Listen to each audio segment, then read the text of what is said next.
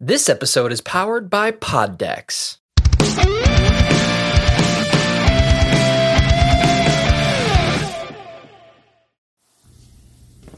What up, fanboys and fangirls and non-binaries? Welcome to our edition of Talking Pop, the podcast on all things pop culture. I am your host, Stefan Chais. Of course, joining us my co-host, Biko. Hello.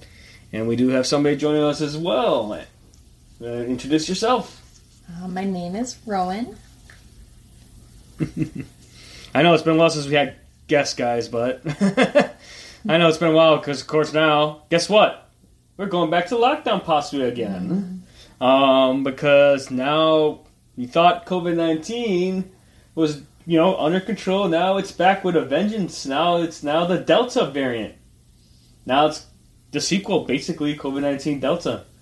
So now with that, now it's getting to the point where now, even though you're vaccinated, they're now requesting that everyone wears masks indoors again.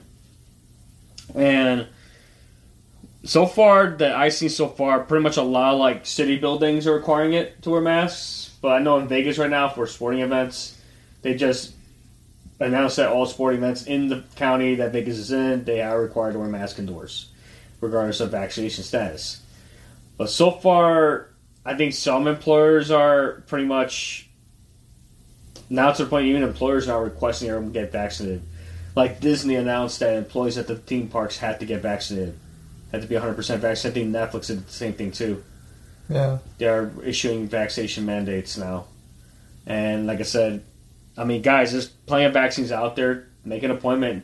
It's easy. Just like I said, it's easy to sign up. We try to help curb this thing, And it's like, we're getting used to getting back together again, but it's like, because yesterday, going off a tangent, but yesterday we were supposed to have our cousins were going to have a christening for our nephew, and we were looking forward to it, and all of a sudden, because they had the kid in daycare for one day, apparently she got a notification from the daycare that that baby was possibly exposed near another infant that tested positive for COVID-19. And also that one of the staff members had contacted tested positive for COVID-19, so she had to kind of last minute changes. So pretty much it was pretty much a small.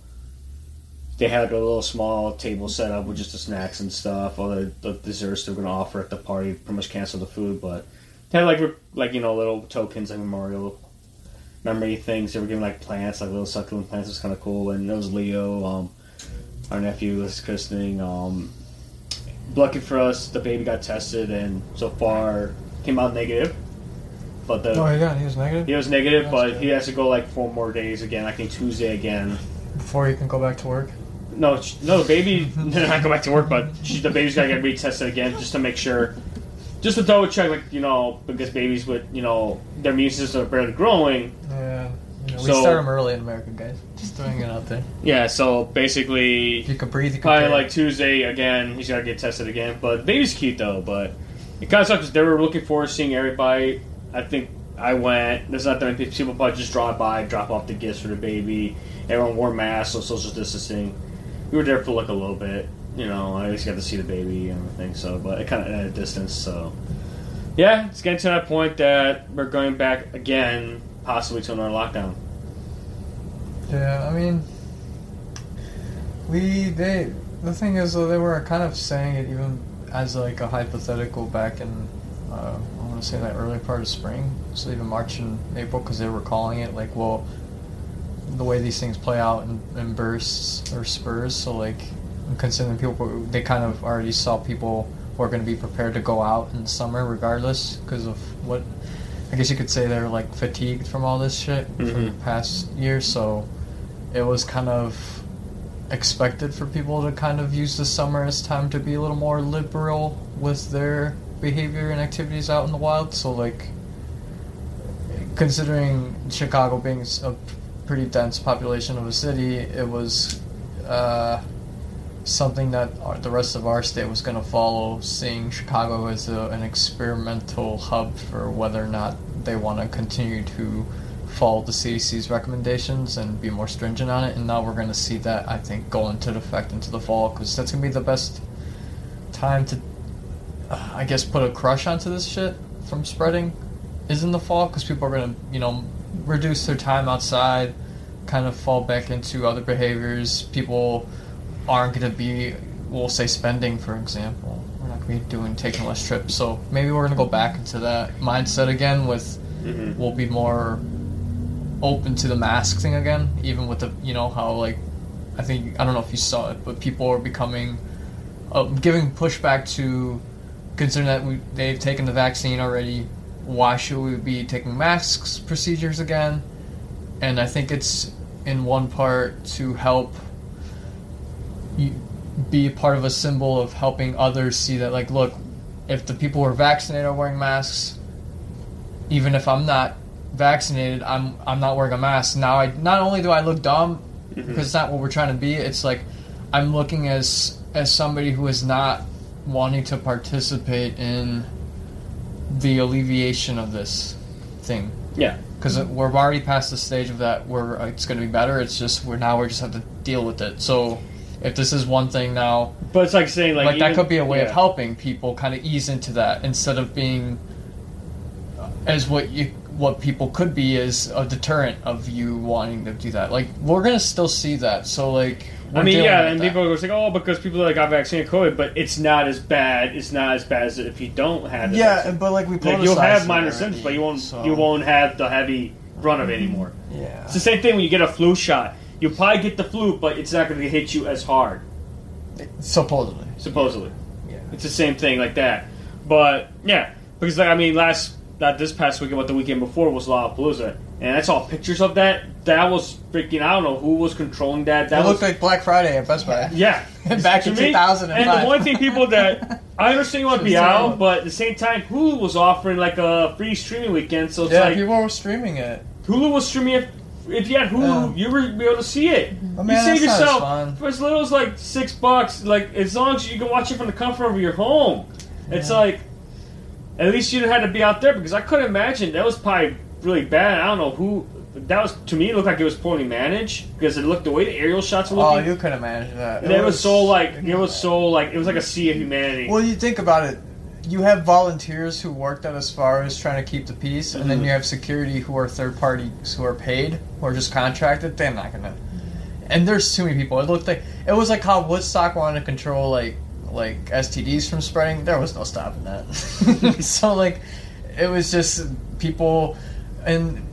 That's the thing, like, it was inevitable. Like, they asked you, hey, if you have a card to prove a negative test, or you have a Vax card. So, like, you could have given them a fake test. I don't think... You're asking the same people to authorize that shit to essentially be the authority of whether or not they're going to want people to have a good time or not. So, there's not an incentive in it, dude. So, it's like, Illinois wanted the money, the city wanted the money, they knew what was going to happen.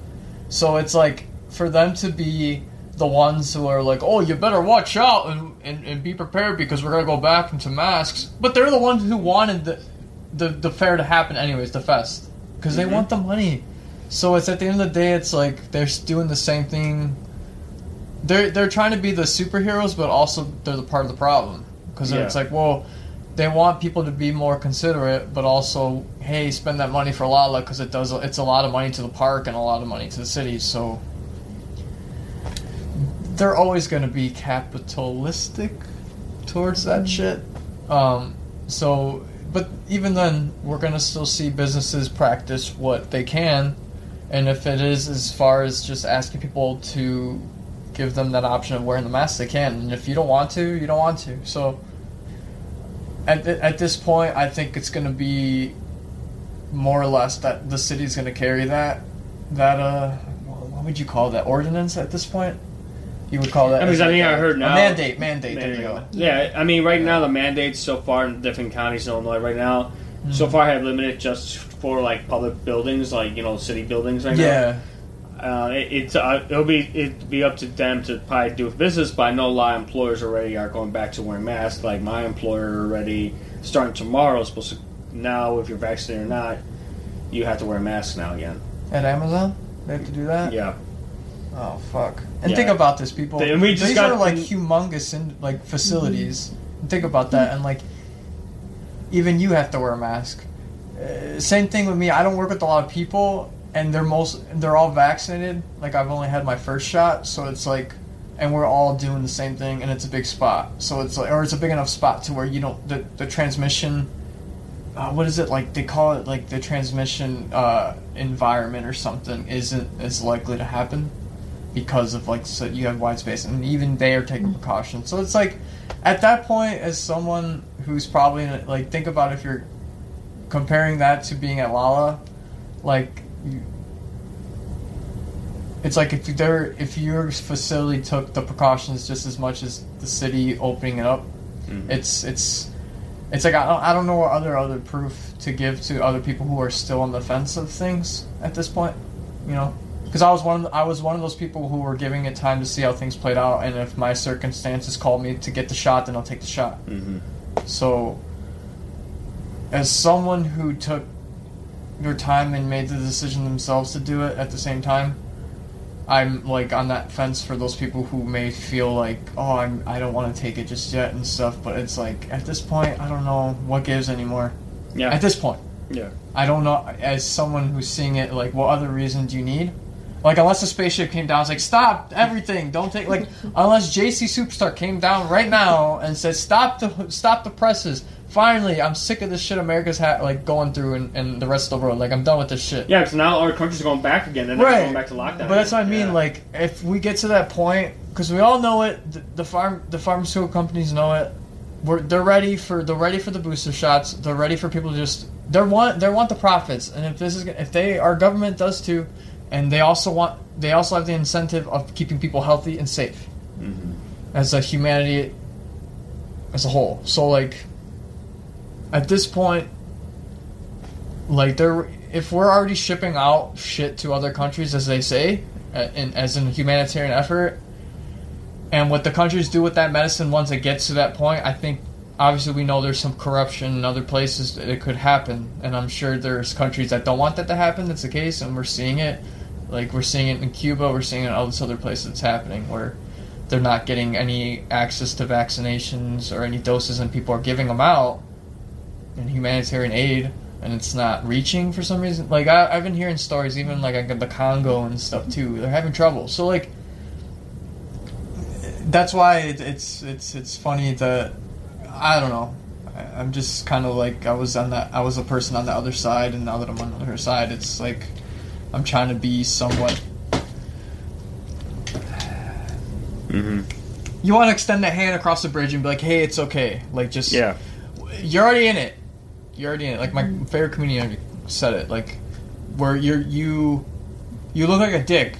Like, you should be thanking us now at this point. He like, I'm paraphrasing him, basically saying that, like, you should be thanking me that I took the shot for you as an experiment on whether or not this is going to work, so we can get on top of this thing. That's what he's saying. It's like, for my country and for the people in my country and for the rest of the world, I did it as a thing. He's like, you should be thanking me. And now and he had COVID already, and he still took the vax. So he's just like, now he's just saying you're welcome. He's like, now you kind of look like a dick, but you should be thanking me. And he's like, now if you can't go to establishments and you don't have the shot, sorry. That's what he's saying at this point. Like, sorry, that was your problem. He's like, now that you have access, it's your problem now. He's like, it's on you if you get hurt or if you got COVID and get sick and die. He's like, that's on you now. Yeah. We're not saying that you didn't have an option of getting something that could have helped you, and I'm not necessarily all in line with that sentiment, but I also, like, I see it's a logical sentiment too. It's kind of like, we're already a year and a half into this thing, so I don't know. Do you want to wait 10 more years, 15 more years? No matter what, if our arms fall off, whatever. So it's just like, at this point, it's like you're falling off a cliff. Like, do I at least try to reach for a stone, or do you fall off the cliff because of your pride? And God forbid America doesn't have any pride, right? So, I don't know. I guess you could say it's like, as we see what they're already calling it by different names too, because it keeps mutating. Like, so there's different X-Men coming out, so it's kind of cool. So right now we're at Delta right now, so it's like there's Delta, there's Lambda too. Lambda now? Yeah, brand new. It's a brand new one that's coming. It's a new collection. So it's and they said, like, this thing supposedly came from animal, but once a human, it's able to pretty much get the DNA and pretty much harness it and mutate and spread. And it's a virus that pretty much evolves based on the host it goes into, and it's always adapting to the DNA and like you said, mutating, and now all these variant streams. It's like I said, the Olympics. I think this was like the final weekend for the Olympics, and yeah, they had the closing ceremonies. The closing ceremonies last night.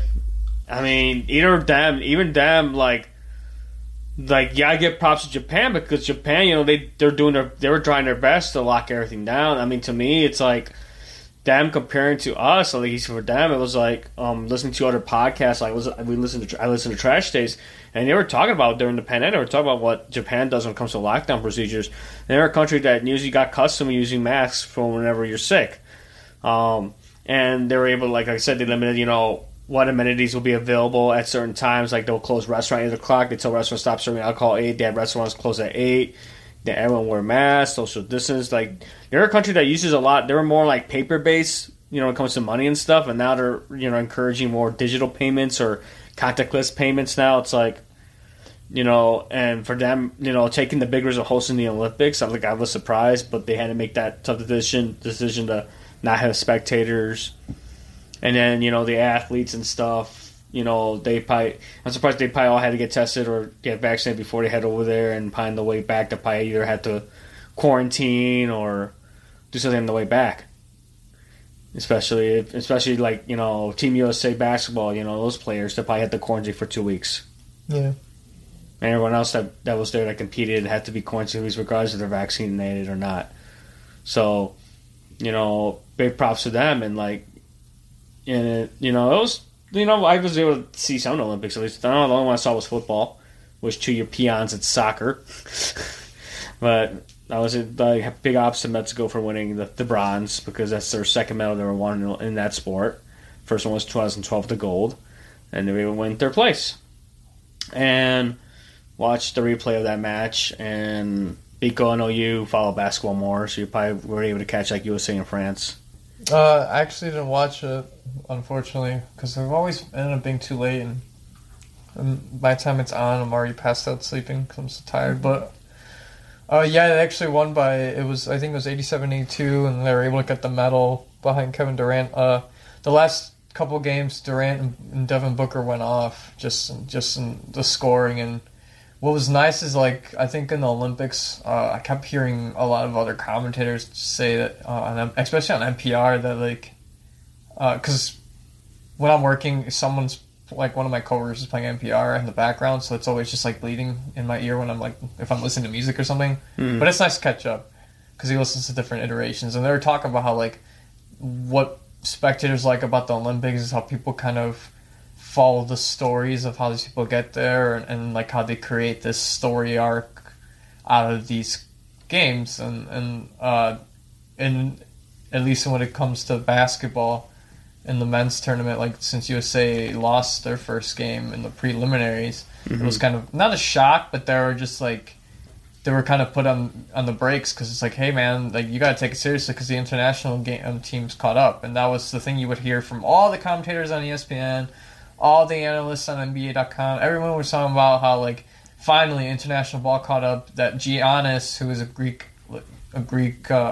descent, or at least nationality, he is the best player in the NBA, like, and they got the ring, right? So it's like international players caught up and the game is caught up. So we see a lot of good teams come out of this. Like Australia finally got a medal, and first time ever to medal in men's basketball. They got to see Patty Mills of Australian descent come out and like put a scoring, which solidified him a good contract on a good team for the NBA in the upcoming season. So we're seeing like different players get to show out, just like we see in the World Cup. Different soccer players play like for their countries, and we see a lot of them come back to their clubs or their different clubs, and they get these crazy offers. But it's because they're able to showcase their talent and to show why they're Olympians. So it's like, in the case of seeing the USA team get the gold, it was nice to see Kevin Durant kind of solidify his career as in the NBA and his legacy as far as being Olympian too, and setting a record there in these games. And then we see like Zach LaVine come out as being a first ever Olympian gold medal. Then we see JaVale McGee, who is the first time we see a mother and son be Olympic gold medalists in basketball, because his mother was Olympic gold medalist back in the 70s, like the late 70s. She played for Team USA in the women's basketball. So like that, we see little things like that come out, and there was one thing Kevin Durant came out and said, like, we've created a bond that's gonna last for a lifetime here.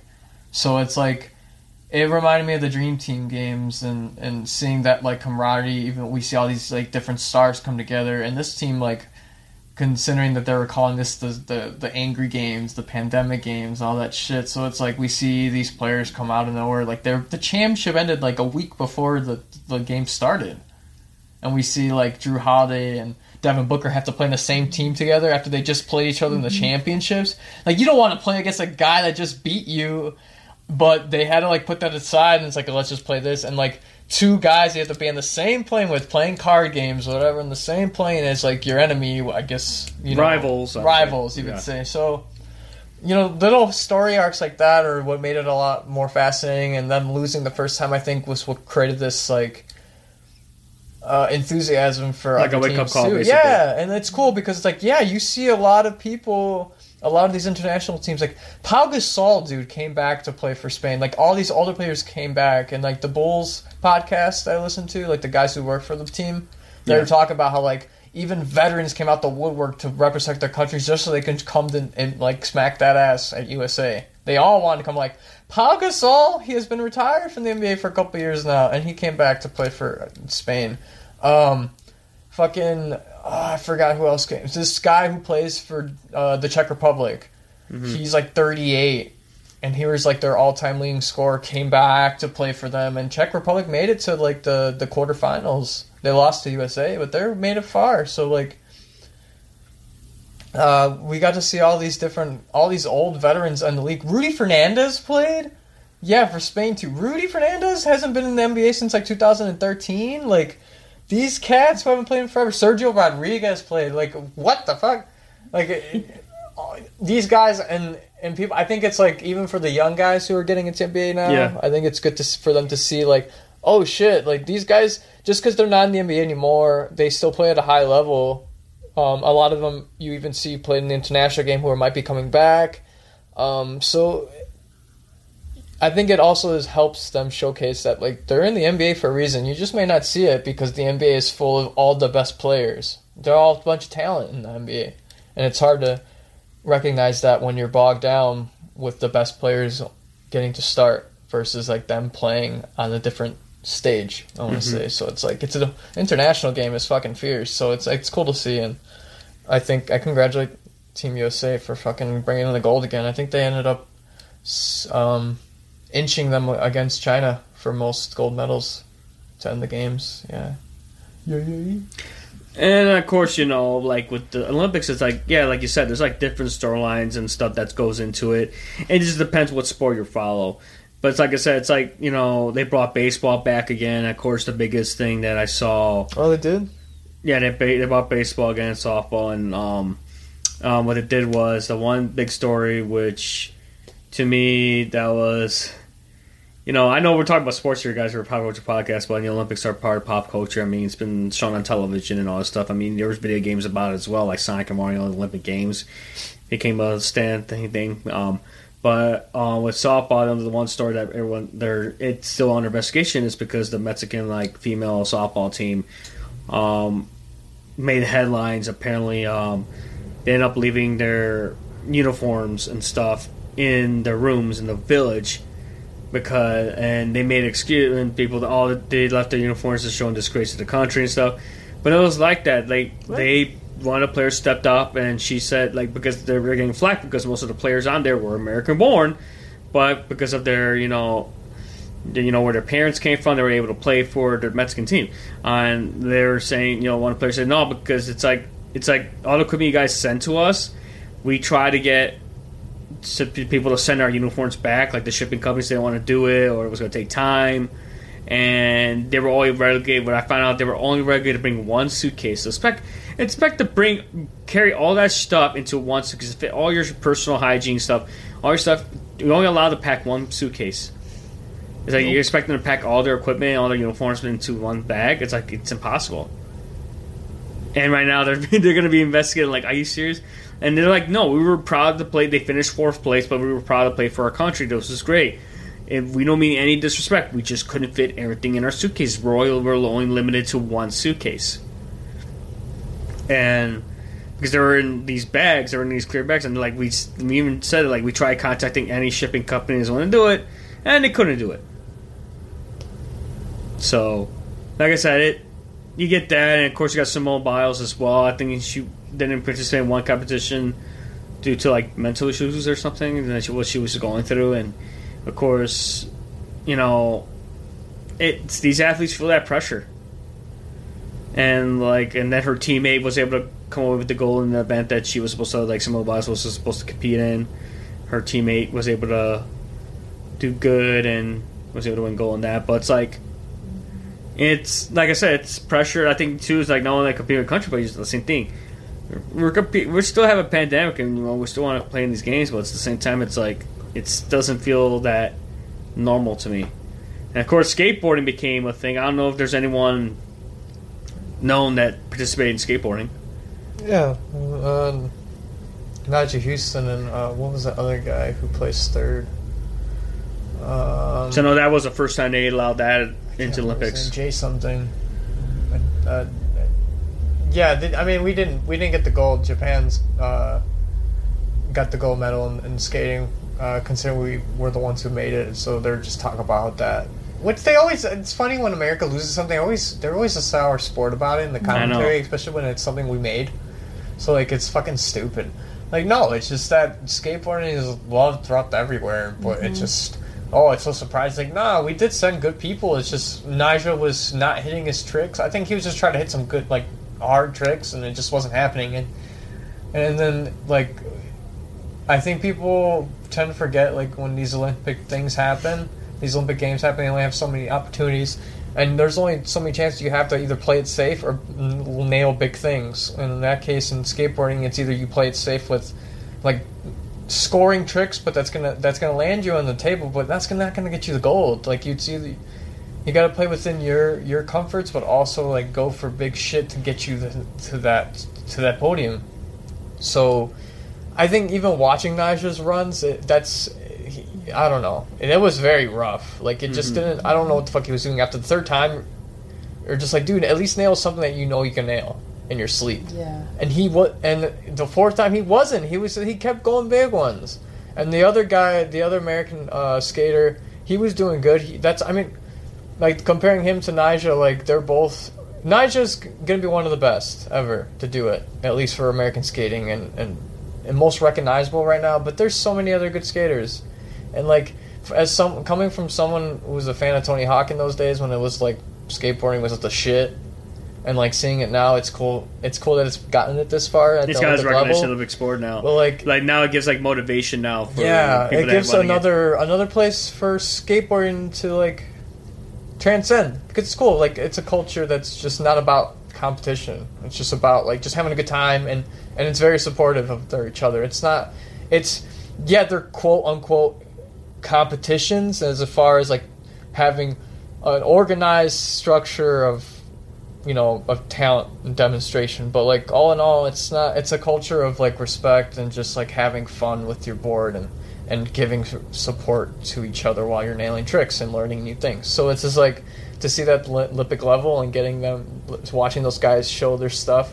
Especially the Japanese skater, he was killing it. He all of his tricks looked clean as shit. It just looked like everything was so natural and fluid, in each trick he nailed. So I think it was interesting to see new games being put. I want to see them add new shit like that instead of take away stuff. Like I don't know why they took away wrestling. It's been there for ages, and then they just suddenly took it away. Like why aren't we taking away like other stuff that quote we should just not really have in there, like. What was curling? Curling. Like, are we really? I thought curling was just for winter, though. It's Olympics. It's still Olympics. It's still an Olympic game. Like, okay, well, these are. Well, it's usually in the Winter Olympics, though. But it's still Olympics. Yeah. Like, skiing, yeah. Snowboarding, for sure. Half pipe, freestyle snow, all that shit, for sure. It's snow. Curling, hockey's in there, of course, because it's like teams and shit. Curling. By all means, is it a competitive game? Of course. But is it Olympic level compared to wrestling, dude? Wrestling, which is like the oldest one?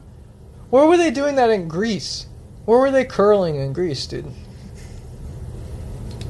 So it's like, I don't know, like there's some games we still watch that are like very antiquated, and I get it for what it is, but then we're taking away good ones. And like you said, then we're looking at shit such as jerseys being left in the locker room.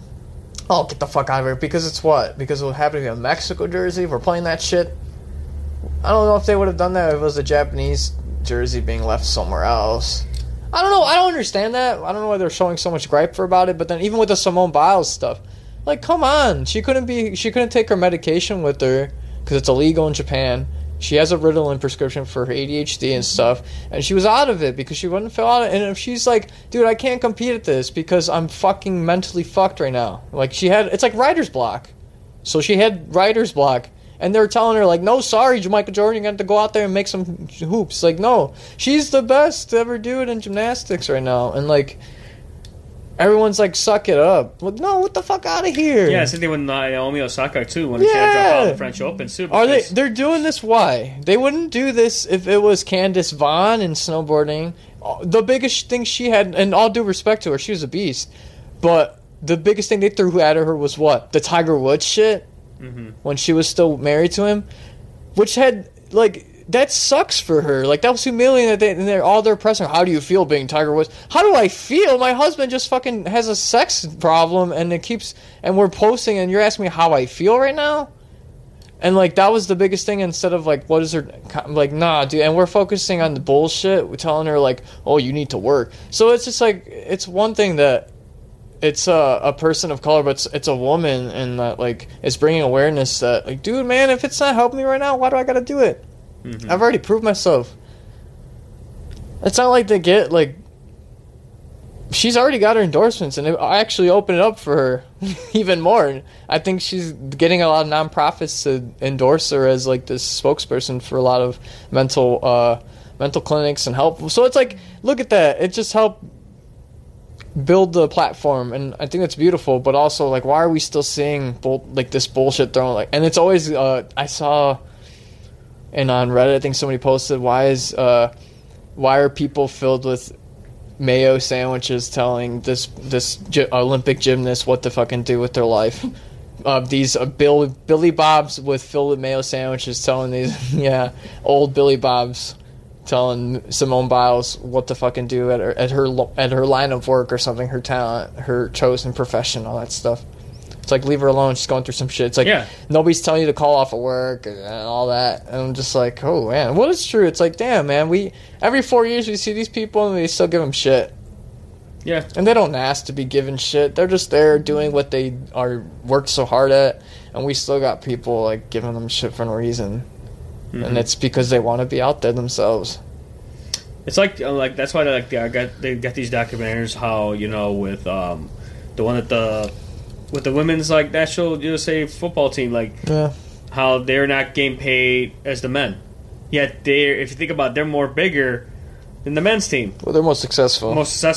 But yeah, and it's like, they have, like, to me, they should be treated with respect. They should get equal pay. Should we call Alexi Lawless to ask him how he feels about that? About men's American soccer? Well, this year, I'm surprised they actually it's a disgrace. But, like, this year, they actually did good. Even though I'm... Good? We want the best. Good? What do you say, Clint Dempsey? You are good. You are a leader at your best moments. We need you to step up. And what do you say, the little 19-year-old? Hey, Wonder Kid. We need you to actually score. Oh, he was such a jerk. Sorry, hon. Go ahead. Sorry. I like Alexi Lawless. Yeah, but it's like, okay, and, they had pressure going to Olympics too, but it's like, hey, they finished with the bronze. I mean... That's good. But hats off to Canada, they won their first Olympic gold medal. Dang, Canada for soccer, won? For football. It's like, great. But then, like, but yeah, they became thing, and that's why it's like, like I said, female sports should have the same recognition as male sports. Like, it should have the same recognition. They should deserve to get the same pay as the men. They deserve to, because they're put on the stage as well. because and like I said, they put pressure on these athletes to be put on a pedestal, but at the same time, they're human. It's like it's the same thing. Like even at work, you're just another cog in a wheel. They don't look at you as a person. Yeah. They look at you as a cog in a wheel. Once you go rusted, they can find another cog to replace that piece. That to me does not make sense. If you're like pretty much like if you're going through something, then they have service provided. Take advantage of those services. We get stressed, we get tired. We get stressed. It can be from home, it could be from from the environment, and especially right now with pandemic still going on. Delta and Lambda, like the other variants. It's like you do get like that stir crazy feeling, and the pressure. And it's like I'm not the only one in this team. It's a whole team. Don't make me just the center of the team. Everyone came here under like their effort. We all came as a team. It's like, and you want to single out that one person who feels like right now she doesn't want to perform right now. So it's like, she needs to take a break. Let her take her break. She's going through something, but she knows she's gonna have her teammates there to help her lift her spirits and pick up the pieces. Because they go in as teams, not individuals. They go as a team. That's what people keep forgetting. It's a team sport, not an individual sport. They go as a team, not as a single person. That's why these sports are team sports. Same thing with like boxers, collegiate wrestlers. They're supported by a team. They're supported by coaches. They're supported by a support system. It's like the press. You can say all your bullshit you want. Unless you actually been in that sport, you should shut up. And stop hounding them.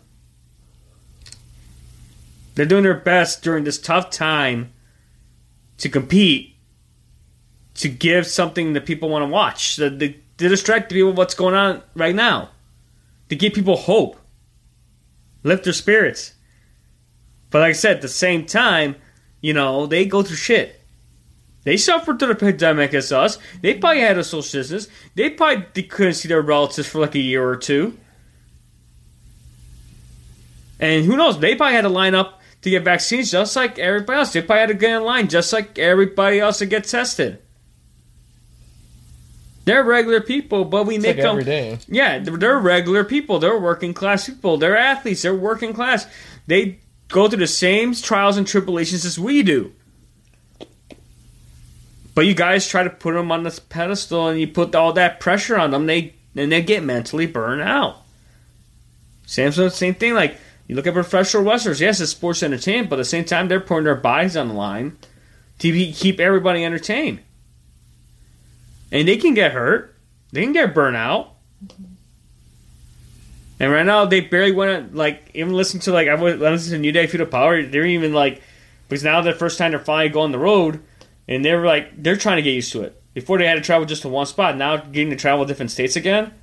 Because I think, like, last week, I think they were in Chicago. They were here at the Allstate Arena for a while, too, for Raw. And even they were, like, had to get used to going back to the way things were.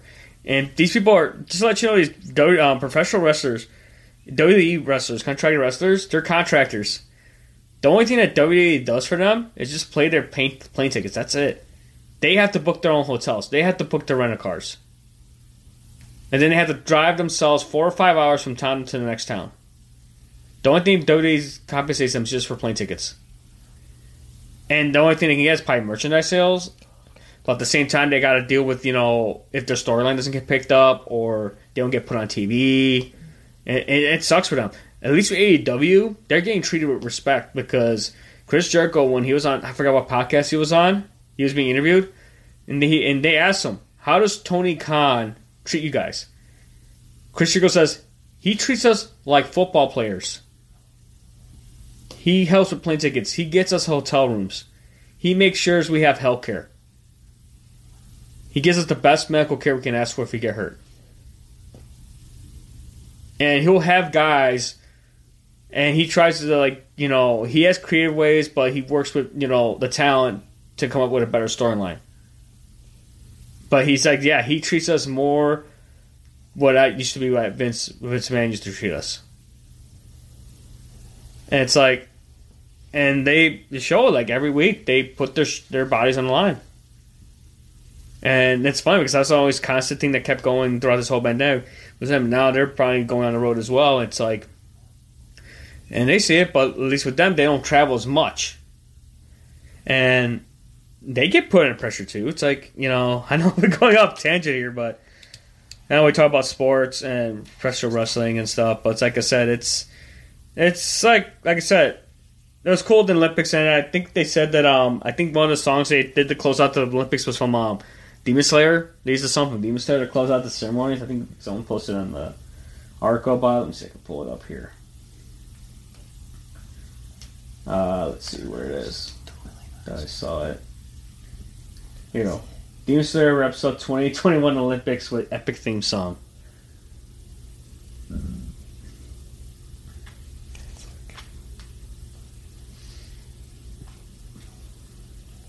Oh, apparently they did like a... Yeah, so they did like a ska cover version of the opening song of Demon Slayer for the Olympic ceremonies. Which is actually kind of cool. That's freaking awesome. But, yeah, it just, to me, it's, I know we still talk about the pandemic, but like I said, even movies right now, too, it's like, then you talk about, movie streaming, how, theaters are slowly opening up and movies are starting to release, but now even its stars are being treated with no respect either, because now, I wanted to talk about this is the last podcast, but it's been, publicly shown that Scarlett Johansson is suing Disney for what she calls breach of contract. Because, according to her contract, plus the money she was getting paid, she's supposed to get like royalties from box office sales. And Disney made a decision to show that back when it was just not in theaters, but also like Disney Plus with Premier Access, and it wasn't in her contract. So now Disney's being sued by Scarlett Johansson for, I forgot what the amount is, but for like damages. And now it's like the Emma Stone's already contemplating as well. She might be getting to possibly doing that as well for Cruella. And it's funny because when Disney decided to do that, these Premier Access, at least Warner Media, when they announced a year ago that they said when they released HBO Max that the movies will be available on the same day as theaters. But the smart thing that Warner Media did was pretty much pay off the contracts of all the actors. The money they were going to be promised for box office. They all got paid. So they won't have to deal with that situation. But to me, Disney kind of dropped the ball. So, like, with this, like, what do you think of these cases going on with that? What do you feel? Get that money. No, they didn't drop the ball, dude. They try to get away with... They knew what they were doing, and they tried to be sly, and didn't think they would get any flack for it, or they tried to pull it off. They thought they would be able to pay them to shut up, and they didn't. And so what they did was they knew they weren't going to make any money in the box office, so instead they had to cover their asses themselves so the investors won't get pissed off. And so they released it on streaming, and it wasn't part of the contract, so the actors got screwed over too because they didn't get their money from any of the streaming sales or the numbers. And it was out of their contract, and they probably did really bad in the box office compared to that, and so they want to get paid. And I think they should, because it's using their likenesses. They acted in a movie. They should get profits as far as that movie is shown. They should get profits from it. And they can't just get profits only from fucking physical ticket sales, but it's in their contract, right? And Disney tried to play that shit smooth and like, well, hey, we never said in the contract we have to give them the profits from our streaming numbers. And so, is it ethically wrong? Hell yeah. Is it business wrong? Definitely not. They created the loophole themselves in the contract. However, it's ethically wrong, and it's just like, you should come after the big mouse. You should. So we're going to start seeing, hopefully, more actors kind of press on them, because frankly, Hollywood is struggling. Not that they weren't already, but they're struggling hard with the pandemic because people are finding entertainment on other levels, such as like TikTok, YouTube. There's so much content that they can draw to that Hollywood was put on the back burner. And now that, like, some places, the theaters are opening up and they're practicing more liberal, you know, policies on how they want, like, how they want to run society in their parts of the world during the pandemic. And if that means theaters being open, like, they're going to get hurt, and the theater industry got hurt with this too. So it's like they want to pick up the pieces just as much as people want to get back to normal society again. So I think with the actors using their influence in this point, as far, and especially having their money to do so, to back that up, I think it's good that they're putting a press on big Hollywood, because it's fucked up. That, you know, because they're pumping the thing you worked on into their. It's a thing that small businesses complain about Amazon about when they put their platform on Amazon.com and they're able to sell through them, but they take a portion of their profits. Does it suck? Yes, but when you're the biggest highway on the internet when it comes to shopping, you gotta sometimes pipe the piper. And with this case, Disney thought they can get away with it, and hell no, you got ScarJo coming after them, and you got Emma Stone. So you got, like, other people who've been in Hollywood able to kind of throw their money at them, and as they should. Like, Disney's been doing that shit for so long, and Hollywood has been doing that shit for so long, that maybe this is a good time for streaming to practice what they preach, as far as, like, their level of how they got consumers right now. I mean, I don't see Bezos really doing that. I feel like they just throw money at Amazon Productions and they just move as they go, and they just invest on new material. Netflix does the same thing. I'm assuming Paramount will eventually do the same thing when they mix with somebody else. So, like, Disney, on the other hand, they've always been slimy, dude, with this stuff. So I'm not surprised. That's why as soon as I saw that ScarJo was suing, I'm like, good for her. Fuck yeah. I don't know why some people are mad about it. It's like, well, you know, you signed the contract and stuff. Yeah, she's got money, but it's because she's been in Hollywood for a long time. She's acted since she was a kid, so it's like, whatever. It's not like... So does that mean she's a bad person now, that she's coming after them? No. She has the means to do it. It's like in athletes, too. They do the same thing. So, I don't see it as a negative. I think it's good. And Disney's gonna have... They thought they would cover the problem. They just made it more of a more expensive problem now than it could have been. Like you said, they try to pay him off. That's some mob shit. No, WarnerMedia, they paid their contracts. That's what WarnerMedia did. Yeah. When they made that announcement a year ago that, hey, we're going to release the same films in theaters, but also on HBO Max, what they did is to protect, you know, their contracts. They decided to pay the actors what they were due. They paid them. No, yeah. They but got that's paid Warner. what they were due. That's not Disney. That's not Disney, yeah. Like I said, it's not Disney. So, like, they knew, like... Warner's not at that liberty, though. Compared to Disney, Warner's just not at liberty anymore. Warner is a different company than Disney is these days, remember? Yeah. Back then, it'd be different. Yeah. But nowadays, Warner's got, like, dude, we just need the movie to work. We just want a movie to be good at this point. And Disney's just like, eat it up, folks. And now it's like, no, fuck that. So it brings us to, well, before we get into the big meat of the episode, which I do want to talk about, we just finished watching this film about 48 minutes ago. I do want to pull up a couple of, like, news bits real quick before we proceed. Let's see, I can pull it up here. Here we go. Because I do want to see what's going on here. Hold on. Just something I just saw that. Come on, where is it? Oh, here we go. This is the one I pull up here. I just saw it on combo.com and they were talking about it right now. That's one of the funny things that you know how usually in the summer, not like you don't get TV shows, but like game shows become a thing during the summer.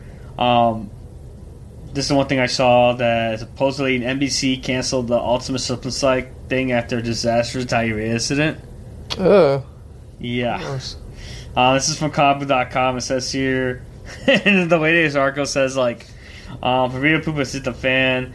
Again, NBC is officially pulling Ultimate Slip Inside from its release schedule, seemingly sending the game show to the chopping block after a number of crew members came down from what insides have called explosive diarrhea.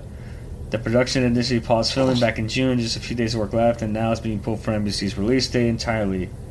Supposedly, this is from the article. The article was written by Adam Barnhart for comicbook.com, and pretty much the show was hosted by comedians Ron Funches and Bobby Moynihan. It was supposed to debut on August 8th after the Tokyo Olympics send-off.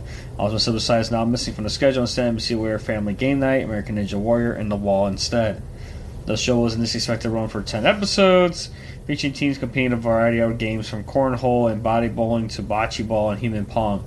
Teams that remain in the game after those competitions would then compete in the Ultimate Slip and Slide. Upwards of 40 members came down with symptoms, and Insider says some people were either passing out on the set or too busy rushing to the nearest porta potty at work. One crew member tested positive for, I guess it's Giardia, a parasitical intestinal infection.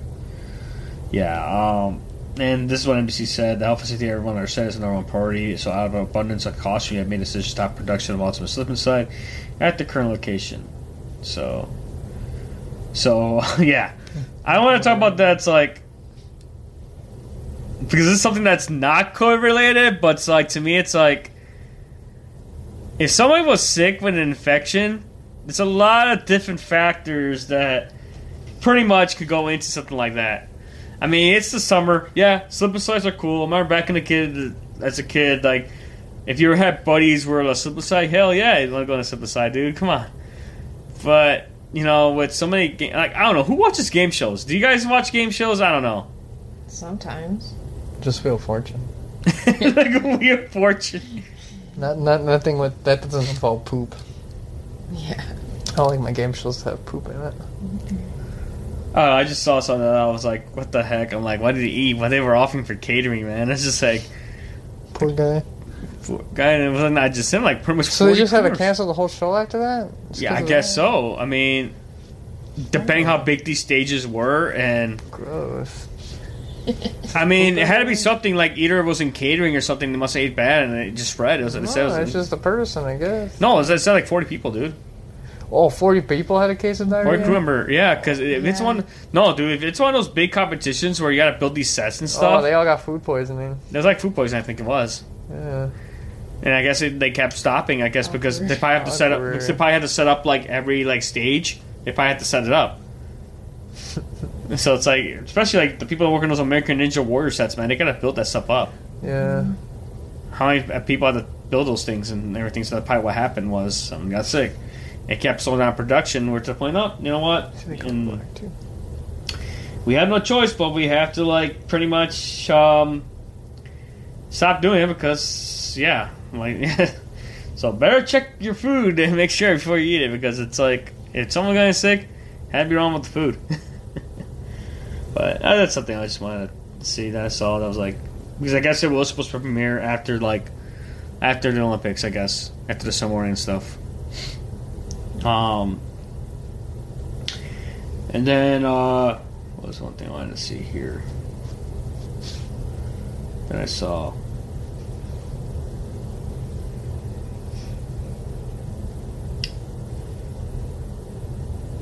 Yeah, I just saw right now that, what is it? Oh, yeah.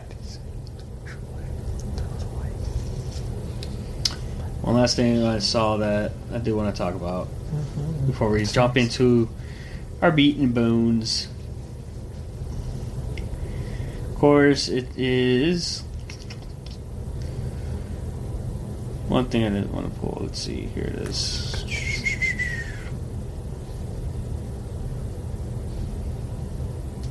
Oh, yeah, one thing that is filming right now, that's in production right now, is Clerks 3, guys. Clerks 3 is in production. Oh, no. What do you mean, oh, no?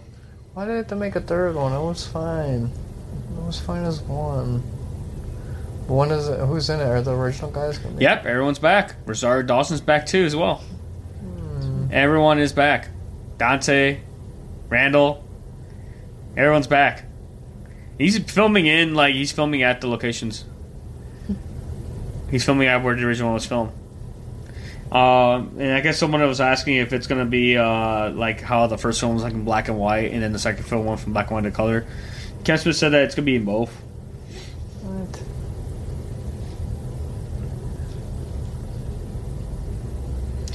So it'll be both. But like I said, because I think was it last week? Well, he started filming on the 2nd. They started filming on Kevin Smith's birthday. He turned 51. But I think the week before, as I follow him on social media, they had like everyone at the table read. So they do like a table read first, like the script reading. Because he wrote the script, like he revised it so many times. Like I think was it Jeff Anderson was the one that didn't want to do it again. But I think after a while he was able to, because he even asked him, like, you could write him out. It's like there's no way you can write out that character Randall because that character Randall's based on me. So like I can't write it out, and I can't picture anybody else playing that character but Jeff Anderson. But I think after a while they were to come to terms, and he reluctantly agreed to come back and create a character. But come on, dude, Randall's my favorite character on the film, dude. Especially when he makes fun of Lord of the Rings. Even though I love Lord of the Rings, how he makes fun of it in Clerks 2. It's like all they do is walk in the film. First film, he's like walking around. Second film, he's doing like Sam Frodo, he's like making fun of him. And then third film, drops the ring. He just walks up to. So I haven't seen those films in a long time, but yeah, it's kind of cool that he's working on it. Of course, he got flack because of Masters and Interviewers as well, the new one. But I haven't seen it yet. I have to watch it and see what it is. But I'm excited for Clerks 3, guys. Like, you know, we need another change of pace film. I think Lionsgate's helping out with the release. But you got Rosario Dawson. She's going to make an appearance in there, too. So it's like they got everybody, basically. Jay, Silent Bob. But they're like filming right now in Jersey right now. So they're filming all the spots down there. So I think he has like because at the place where the Quick Stop is still there, like the Jason stores, he built like a podcast theater. Oh, cool. He made a podcast theater for like the Smodcast, possibly for that as well. But it's built in the Quick Stop right there, so it's kind of cool. So now we're gonna get to the meet and grits of, or center of the beats, pretty much of the podcast. We're gonna talk about the film we just saw in a little bit. Let's go ahead and pause for like the ad reads real quick. Hey everybody, this episode of Talking Pop is powered by Poddex.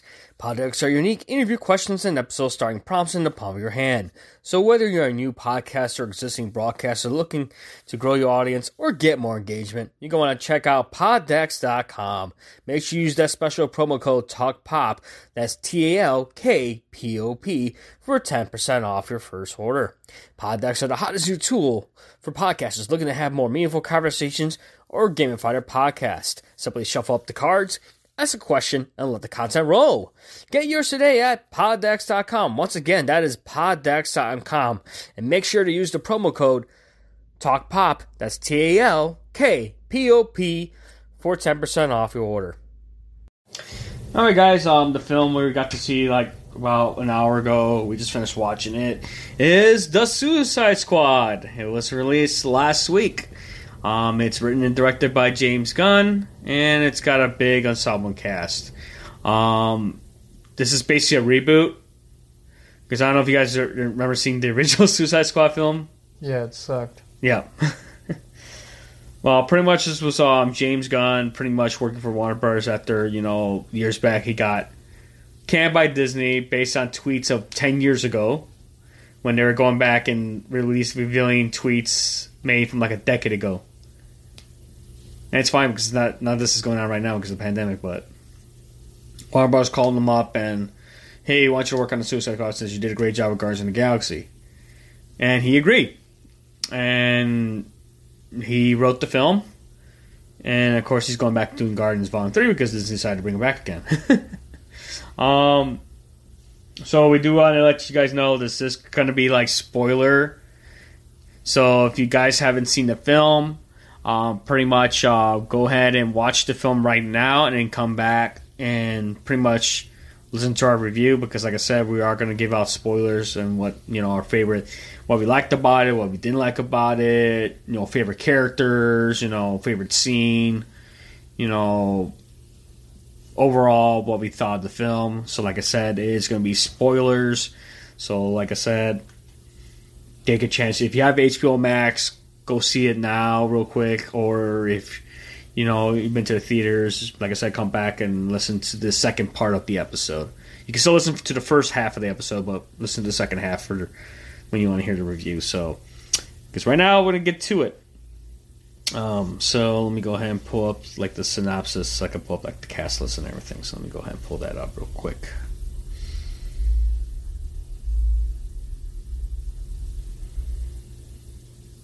Alright, I just pulled it up.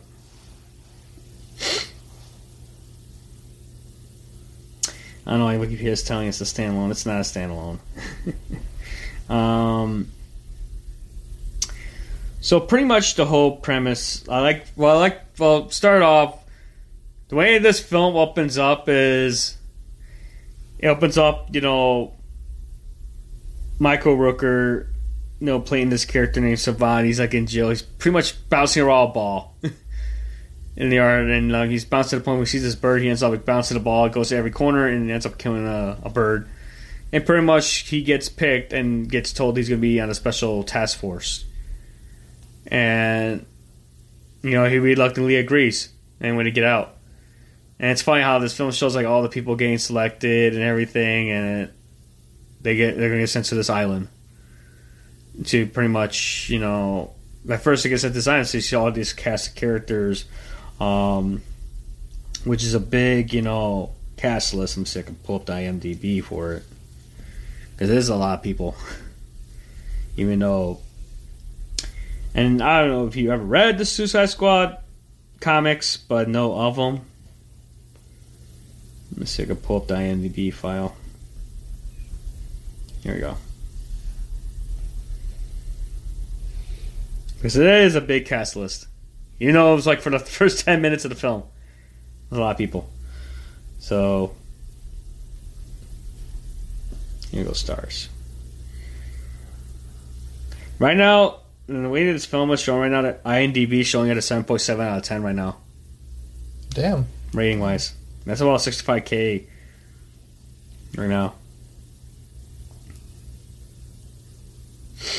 Alright. It's a big cast list, so should I go through the cast list, or should we just name the character, or just talk about it like later? Whatever. Alright guys, with me is a lot of names for the Suicide Squad. Just read the ones who are the main characters in this one, because there's not really, because the main characters are like 4 or 5 of them, really. Mm-hmm. The rest are just ones that they came back here for fan service. The first 20 minutes of this movie was fan service, guys. So if you did see the first one and wasted your time on the one that wasn't directed by Suicide Squad new director James Gunn, I guess if the one thing redeeming quality about that one movie is that at least you'll know what the characters are in the beginning of the movie. Like, they're just sitting in a plane and they're just kind of getting their orders for the new mission, right? And then, but the main characters are Flag, who was played by who? Joel Kinnaman. Which I've seen him before. Joel Kinnaman, yeah. He was in RoboCop. Yeah. That reboot. And then you got Margot Robbie coming back as Harley Quinn. Yeah. You got Idris Elba playing a character of Bloodsport, which to me is an interesting character. Yeah, it was cool. You have John Cena, playing as the Peacemaker. Viola Davis returning from the previous film as Amanda Waller. Yeah. Then you have Ratmaster too. Ratcatcher. Ratcatcher. Her name. Let's see. Ratcatcher. Is she on here? Where's Ratcatcher?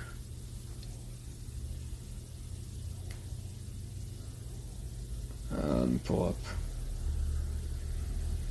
Here we go. Ratcatcher. Let me see if I can find her name. Here we go. Ratcatcher. Oh, wait. Ratcatcher 2 was her name. Daniela Melchior as Ratcatcher 2. Sylvester Stallone as the voice of King Shark. Keep in mind, these are the characters that pretty much survive. Spoilers, they're the ones that kind of make it through the film. But those are the ones that supposedly the line. You got Pierre Capaldi as the Thinker. You got David. I'm going to probably fudge his name right now. Dasmakian as Polka Dot Man.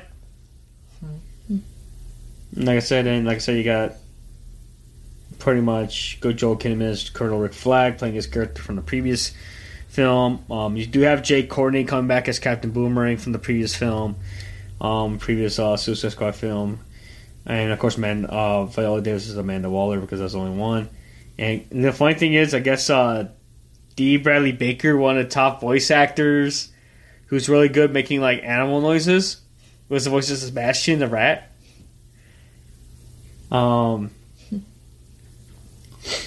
then, like I said, that's who you gotta know him for because, like I said, those are the main thing. But yeah, like I said, it opens up. You see, it's funny because they do all these quick intros to these new characters.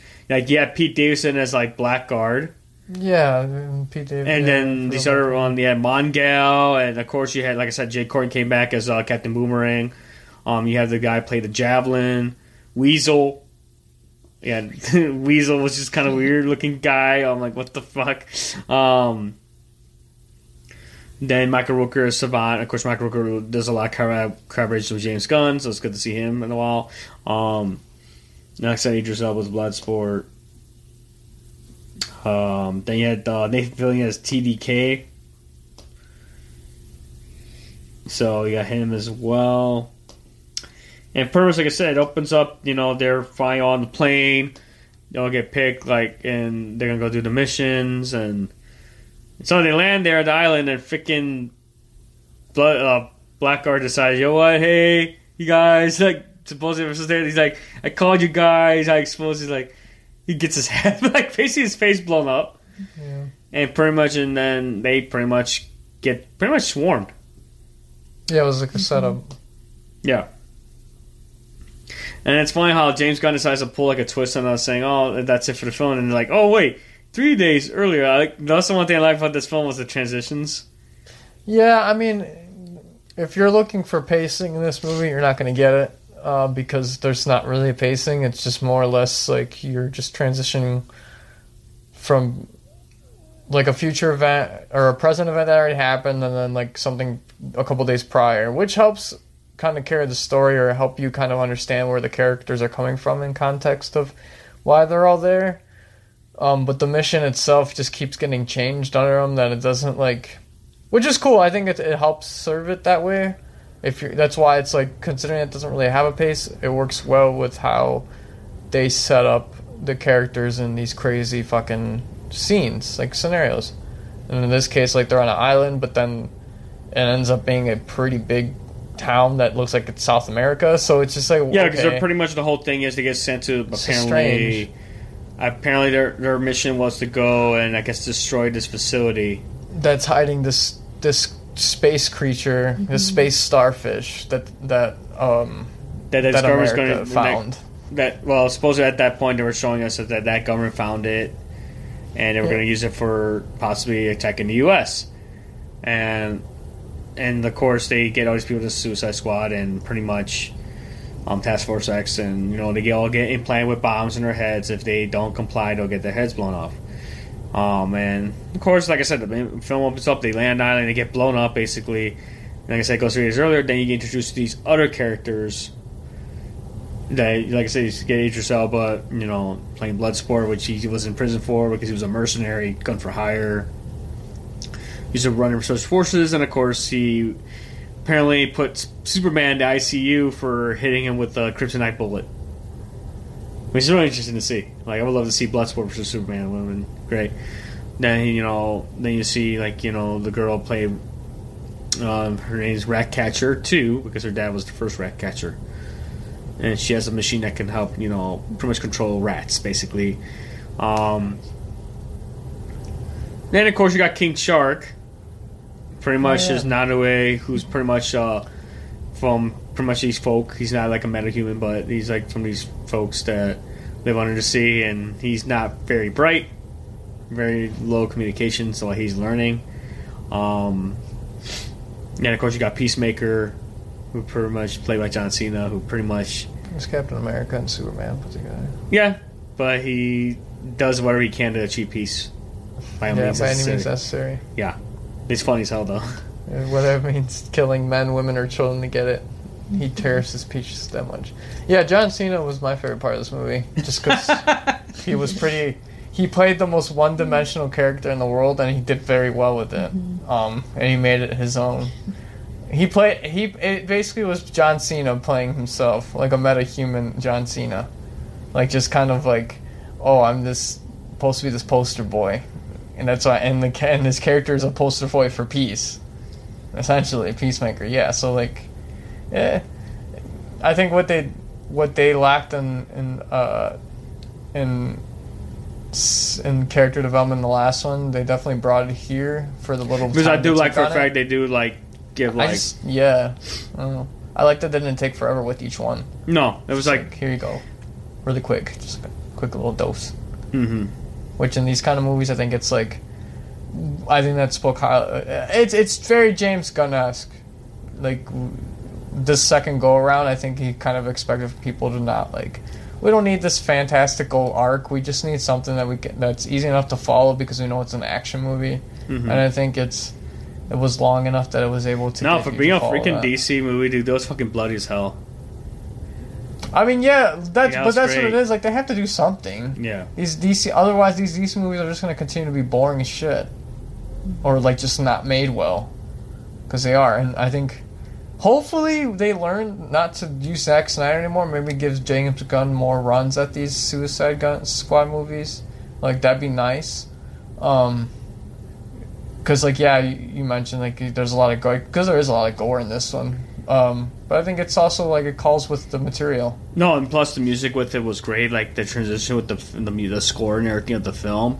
Like it's like it's like it stops at a certain point and it transitions from like you hear in the background it's in the radio playing in the car and it's like what the heck? It's like Yeah, And he got to be like a little more uncensored with.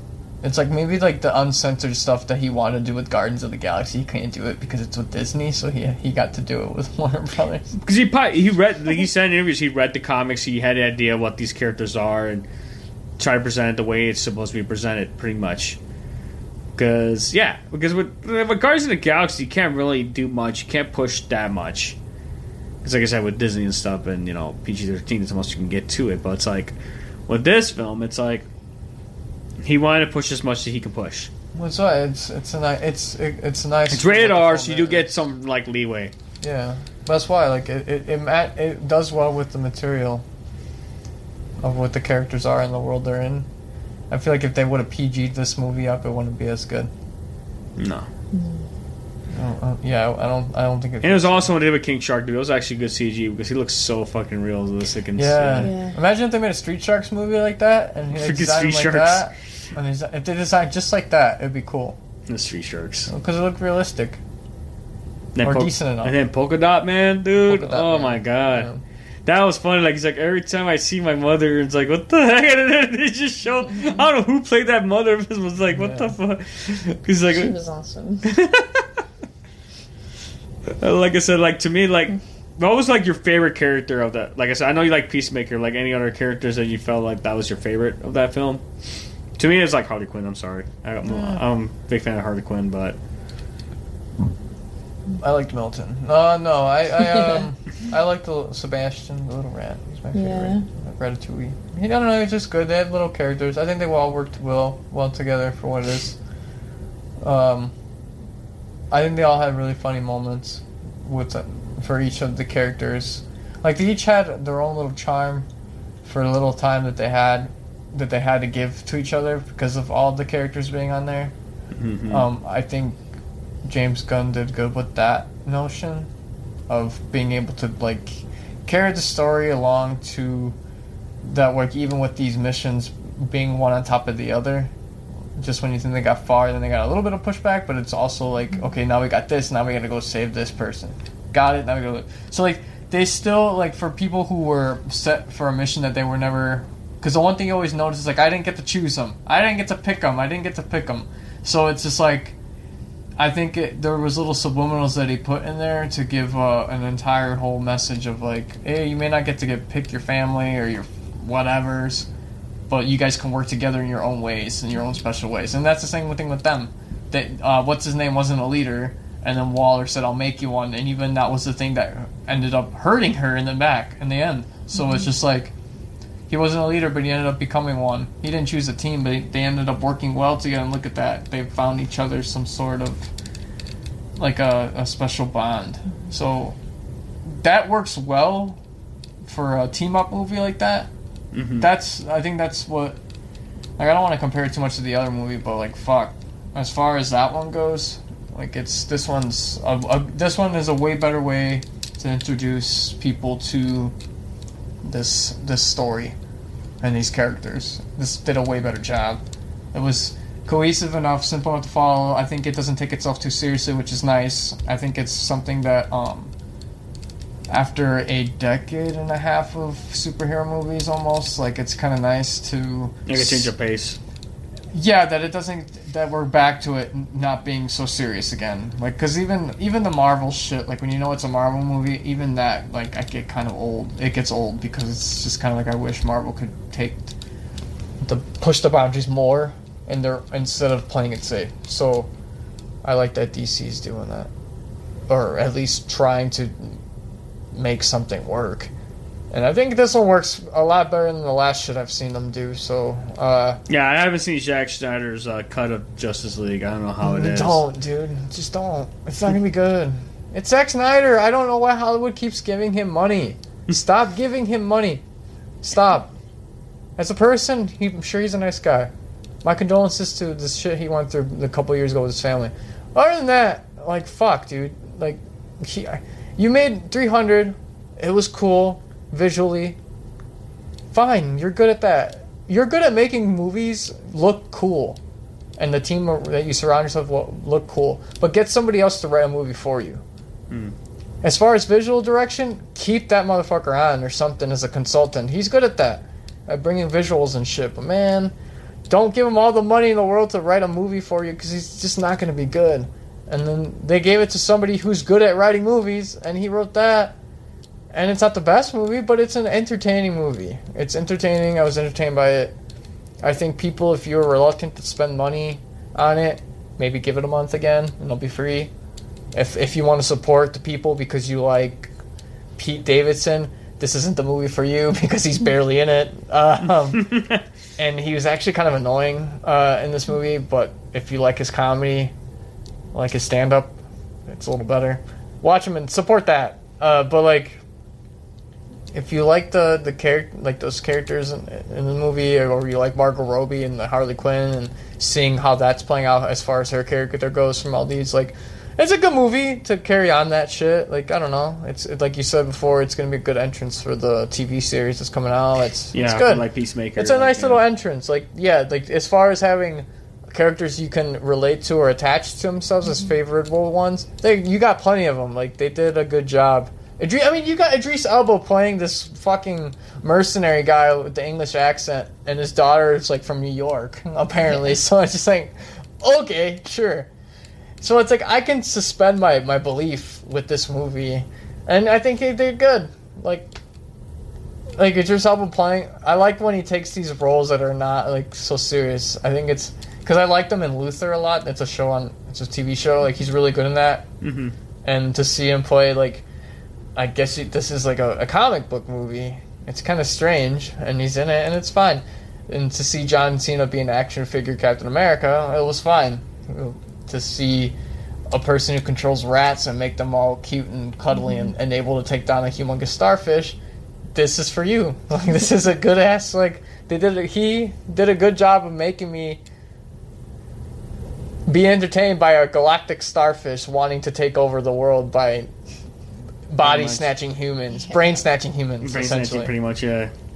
In fucking Venezuela or whatever the fuck they were. Corto Maltese was like... Corto Maltese, some made up Hispanic country, like Latin American country that happens to have this humongous island country, because it was an island temple. So. Did you see that fucking temple that was just happened to be in the middle of the city, harboring this fucking thing? No, everyone's like, yeah, it's just our old ancient gods keeping down this fucking thing. No, it's your government trying to hold this galactic starfish from taking over the world.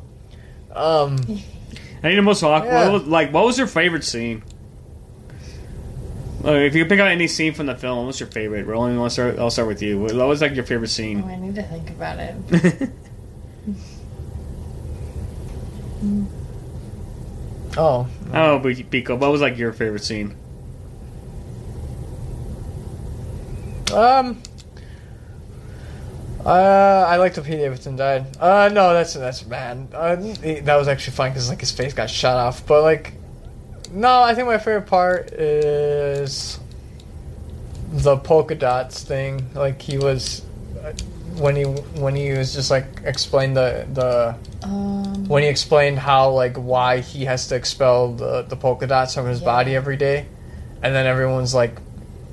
And then they turn around and says like, "Well, where's your mother now?" And he's like everywhere. And then we see how what he sees. That was cool. It was a nice way for us to, like I said, it's simple. He used simple story mechanics for us to connect to each character. That doesn't take long for us to like. We don't need a fucking novel to explain to us who this character is. We got it. Like he was an experiment. Unfortunately, the person who ran the experiment just happened to be his own mother, and she wanted to create superheroes, and this is like the downside of it, or what it could be. And it's cool that like we really saw his pain and what it was. Mm-hmm. So it's like that's what made each character's like somewhat death be like that more impactful. It's like I think that's where like the anti-hero becomes more of a favored character instead of the goody two shoes one.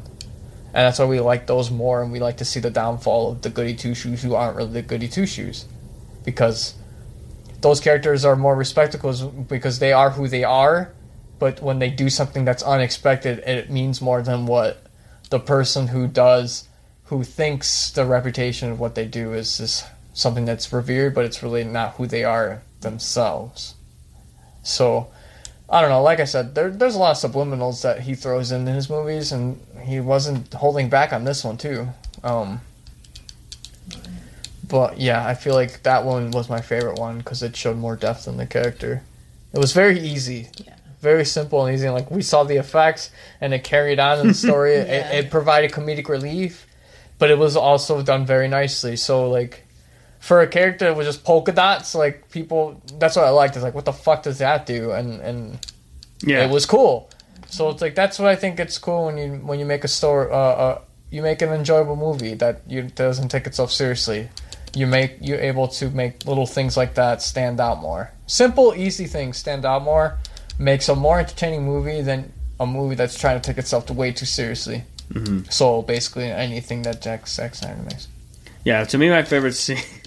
Yeah, that's not bad. For me, like my favorite scene was pretty much when they were going after Rick Flag, and at first we thought, they're going to Force's village, and like freaking the way they were like killing like the bad guys, and you see like freaking Peacemaker and freaking then Bloodsport having like pretty much like a pissing contest. Yeah. So you can kill the guys and stuff, and it's like to the point it's like blowtorching, like Bloodsport's like flamethrowing a guy, and dude fall in the back and falls in the water, and just shooting with the darts, and all of a sudden they find out that, oh shit, it was a rebel force that took them in.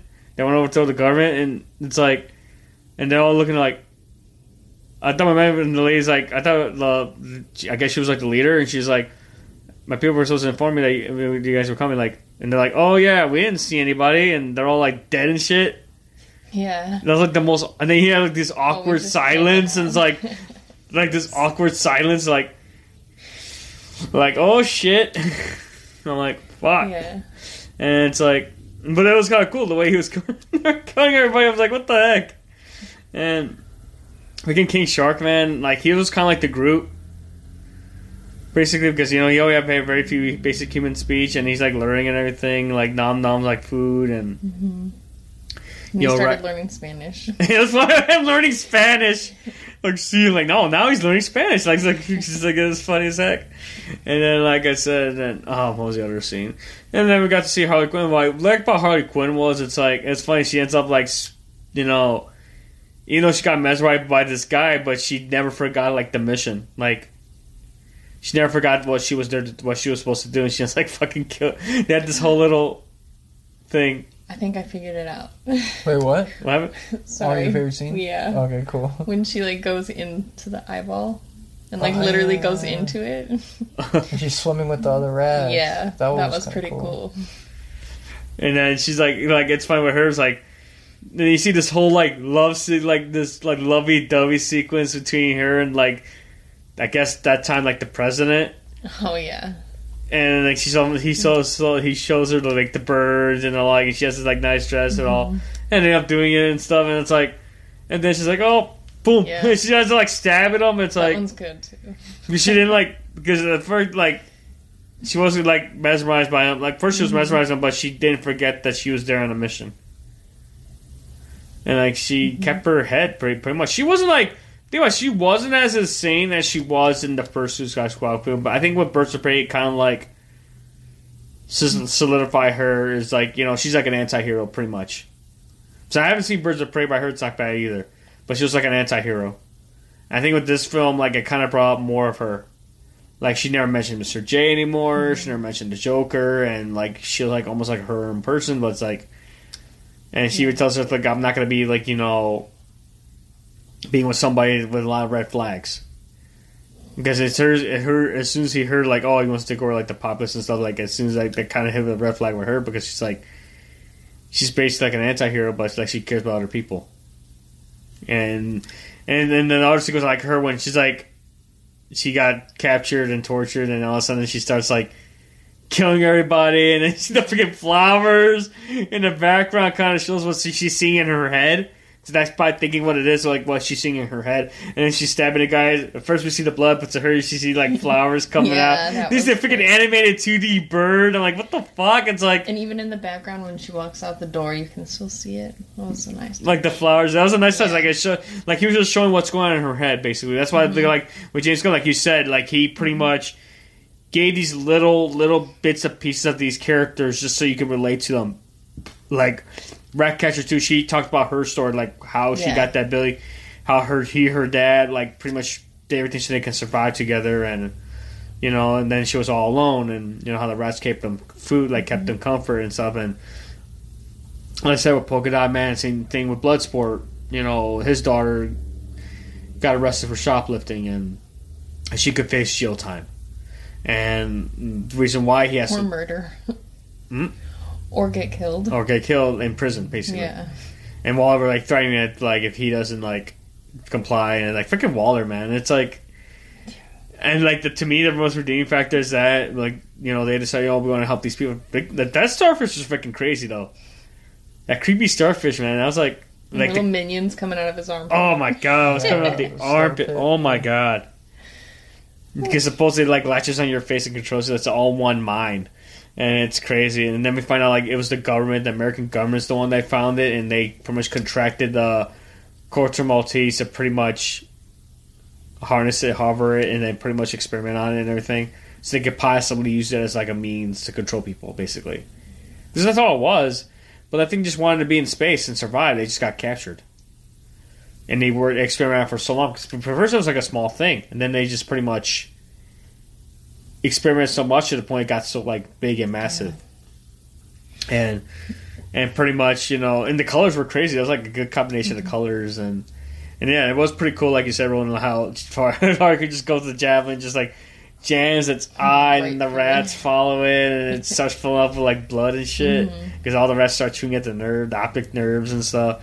Because you kept thinking about the javelin, like, what am I supposed to do with this freaking javelin? Like, because the freaking, what to do? The javelin kept telling her, like, take this javelin or something. But he died. And he dies, and it's like, and she's trying to figure out what to do, like, and I ask her, like, why you got this javelin? I don't know, I think God wants me to do something with it, like, Jesus, whoever, all of them wants me to do something with it. And it was, like, in her head, like, what am I supposed to do with this? She started using it. And freaking Milton.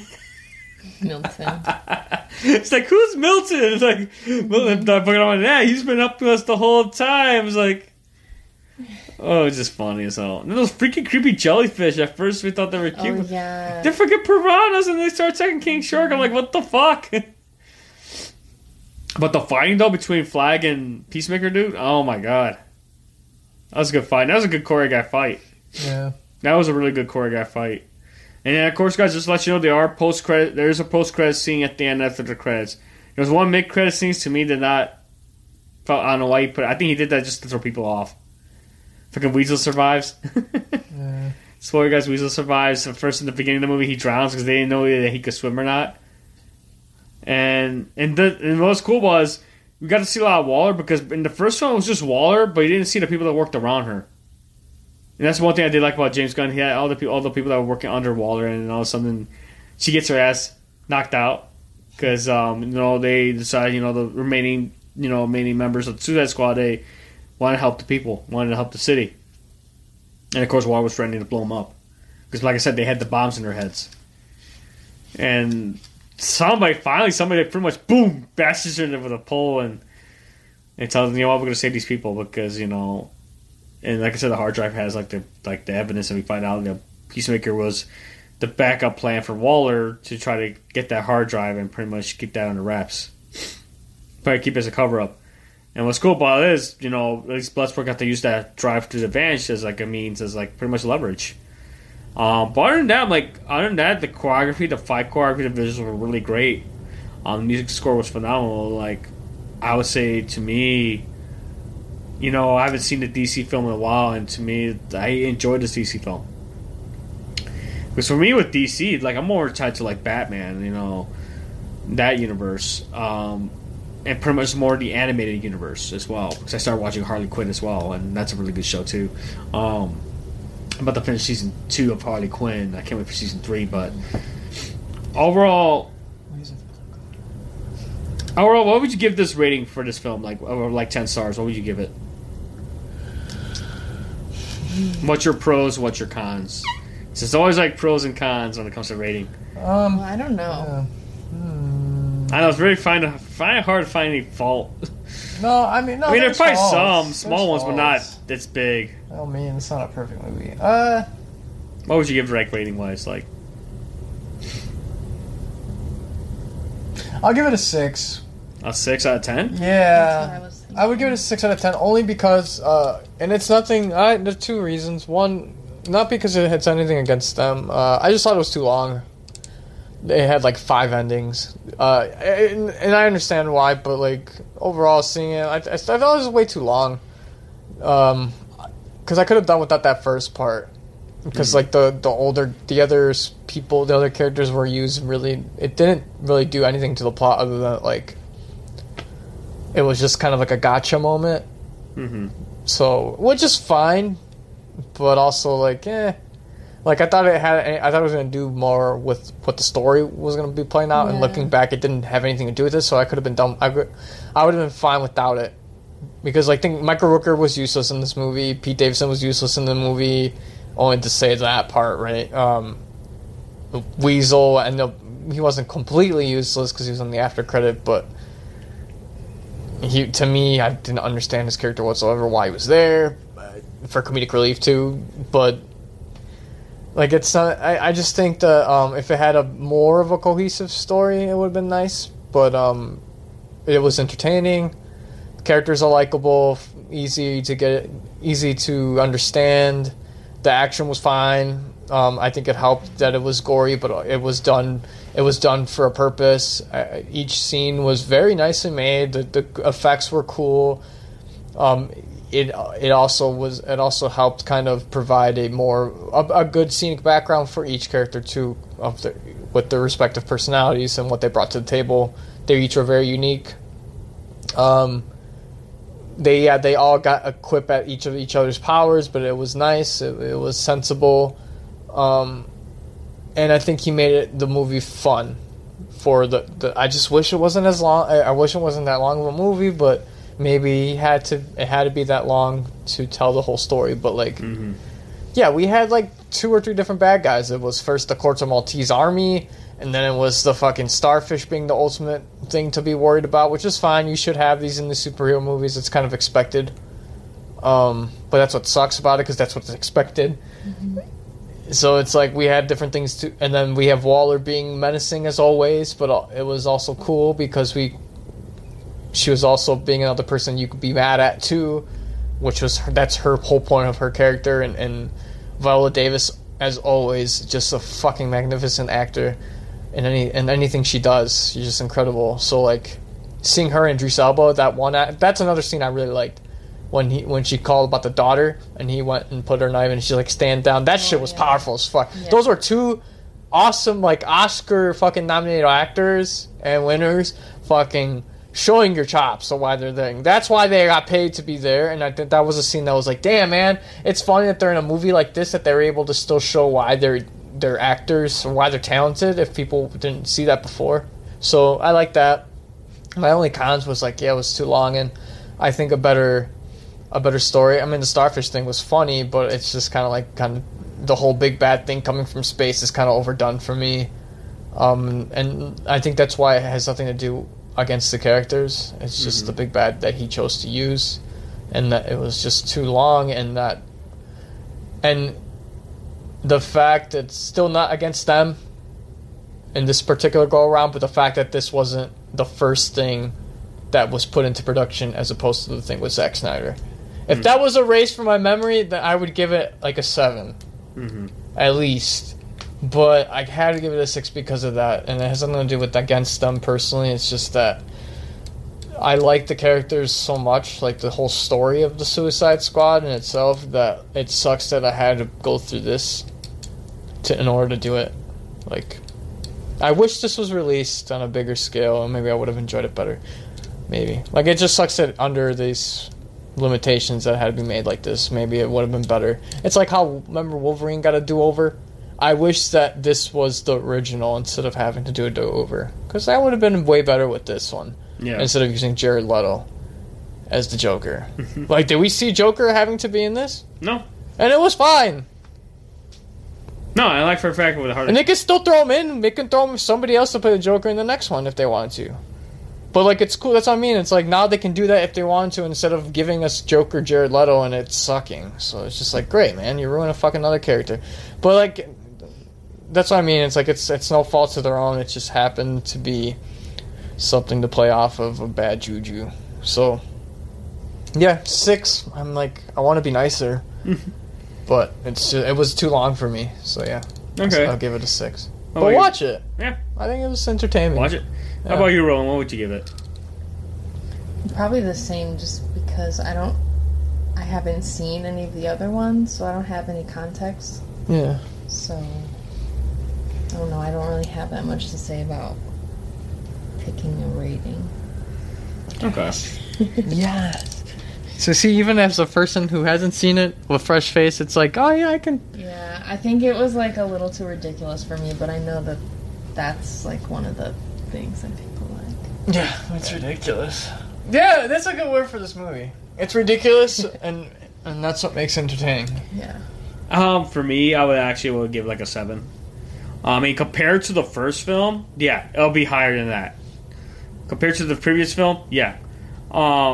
Yeah, I kind of felt, like it dragged on for 2 hours, and like the story, like I said, the whole story was based, but to me, it's like, yeah, it was like it kind of like James Gunn gave you like so many twists with it, and like you said with the villains, and at first it was title cards, all that, yeah, like, all the little touches were like really those trump good. cards basically. It's like you had first it was like, and like I said, first it was like the government, like those two guys, which honestly one of them didn't last that long, and then of course it ended up being, like you said, the starfish, and then also Waller becoming the person you want to hate the most. But I enjoyed the score. I mean, the choreography and the visuals were great, and like I said, the characters had like this great chemistry, and the chemistry between Peacemaker and freaking Bloodsport was really great. I love to see Harley Quinn do what she does, and I love that about her. Like, she did what she did, like, great job. Like I said, to me, like I said, it kind of dragged too long, and the only thing I didn't hate was for the fact is you get introduced these other characters, all for them to die in the first 9 minutes of the film, which to me was hilarious, like ridiculous. That, like you said, this whole film was pretty much ridiculous, and didn't give you enough time to pretty much appreciate for them being there and being underutilized and just as just cannon fodder. But it's like, I don't know. It's James Gunn, to me, took what he did and pretty much gave like his vision of what it should be portrayed as. And like I said, that's why I compared to the first one, I give it a 7. So that, to me, like I said, to me it was like, yeah, like if it was 2 hours too long, and it like at least I got more connected with Harley Quinn than the other character, like basically the rest of them, but not enough with the other characters. To me, I felt they were underutilized. We didn't see much more of their abilities. Yeah. Too much, and to me that was kind of like, he kind of like pulled the rug from under us basically, and like I said, try to wipe off the ugly taste of the Zack Snyder DC universe basically. Yeah, I mean that was a good way to do it. I think that's probably to me what it was. Yeah, as much as it could have been a negative, it turned the negative into a positive in a little way by killing them off right away too, right? Like it was like him like saying, "Oh, don't get attention, you guys," and that's what it was. That's why they're called a Suicide Squad. Yeah. Because that's what they're in. They're getting sent to do that, and like I said, sometimes none of them don't make it. But overall, I do recommend you guys check out the film, check it out in theaters, check it out on HBO Max. It's on HBO Max for like a month, and then check it out in theaters as well. Make sure to pick up the comic books. I think Jim Lee did like a little commemorative picture of the Suicide Squad. He did like a commemorative photo of it. I think so far, I read like Friday it made about $26.5 million in the box office on Friday. Wow. It's pretty So it's going on pace, but definitely check it out, guys. When you have an opportunity, you can check out the other DC shows. Like I said, I'm watching Harley Quinn season. Check out the DC Harley Quinn show, which is kind of hilarious. It kind of pushes the boundaries of pretty much, it's Harley Quinn, but it's like how pushing the boundaries like of what the heroes and the villains do, and that shows like a lot of cussing, a lot of jokes in there, and you get to see King Shark in there. All he does, he's played by Ron Funches, which is hilarious. J.B. Smoove does the voice of the plant. Lake Bell is the voice of Poison Ivy. Kelly Kuho, who you've seen her as the flight attendant, she's the voice of Harley Quinn. Jason Alexander was in there as well. And you get to see these other obscure Batman villains like Condiment King and freaking Kite Man. So it's like, and you get to see like the other rogues guy like Two-Face, Joker, Penguin, Mr. Freeze, so you get to see them as well. Lex Luthor, played by Giancarlo Esposito, so you get to see them. But like I said, check out Suicide Squad, playing in theaters on HBO Max. That will do it for this week. You can follow the podcast on Twitter at Pop Talkin'. You can find us on Facebook at facebook.com/TalkinPop. Check us out, our backlog of episodes on Spotify, Google, Anchor, Apple, Audible, Pandora, iHeartRadio, and our podcast outlets. You can follow me on Twitch on twitch.tv/FinechI685. I am the Casual Gamer. You can follow JRPGs. You can check out our merch at spring.com. Search for Talkin' Pop. We got shirts, we got tank tops, we got hoodies. I'm going to work on designs soon. Some new designs. So we'll get those up. So thank you so much for joining me. We'll check you guys again on this coming Saturday. This is a special Sunday edition of the podcast, but normally you'll catch us on a regular dates on Saturdays now. So, like I said, thank you so much. As always, geek on and take care.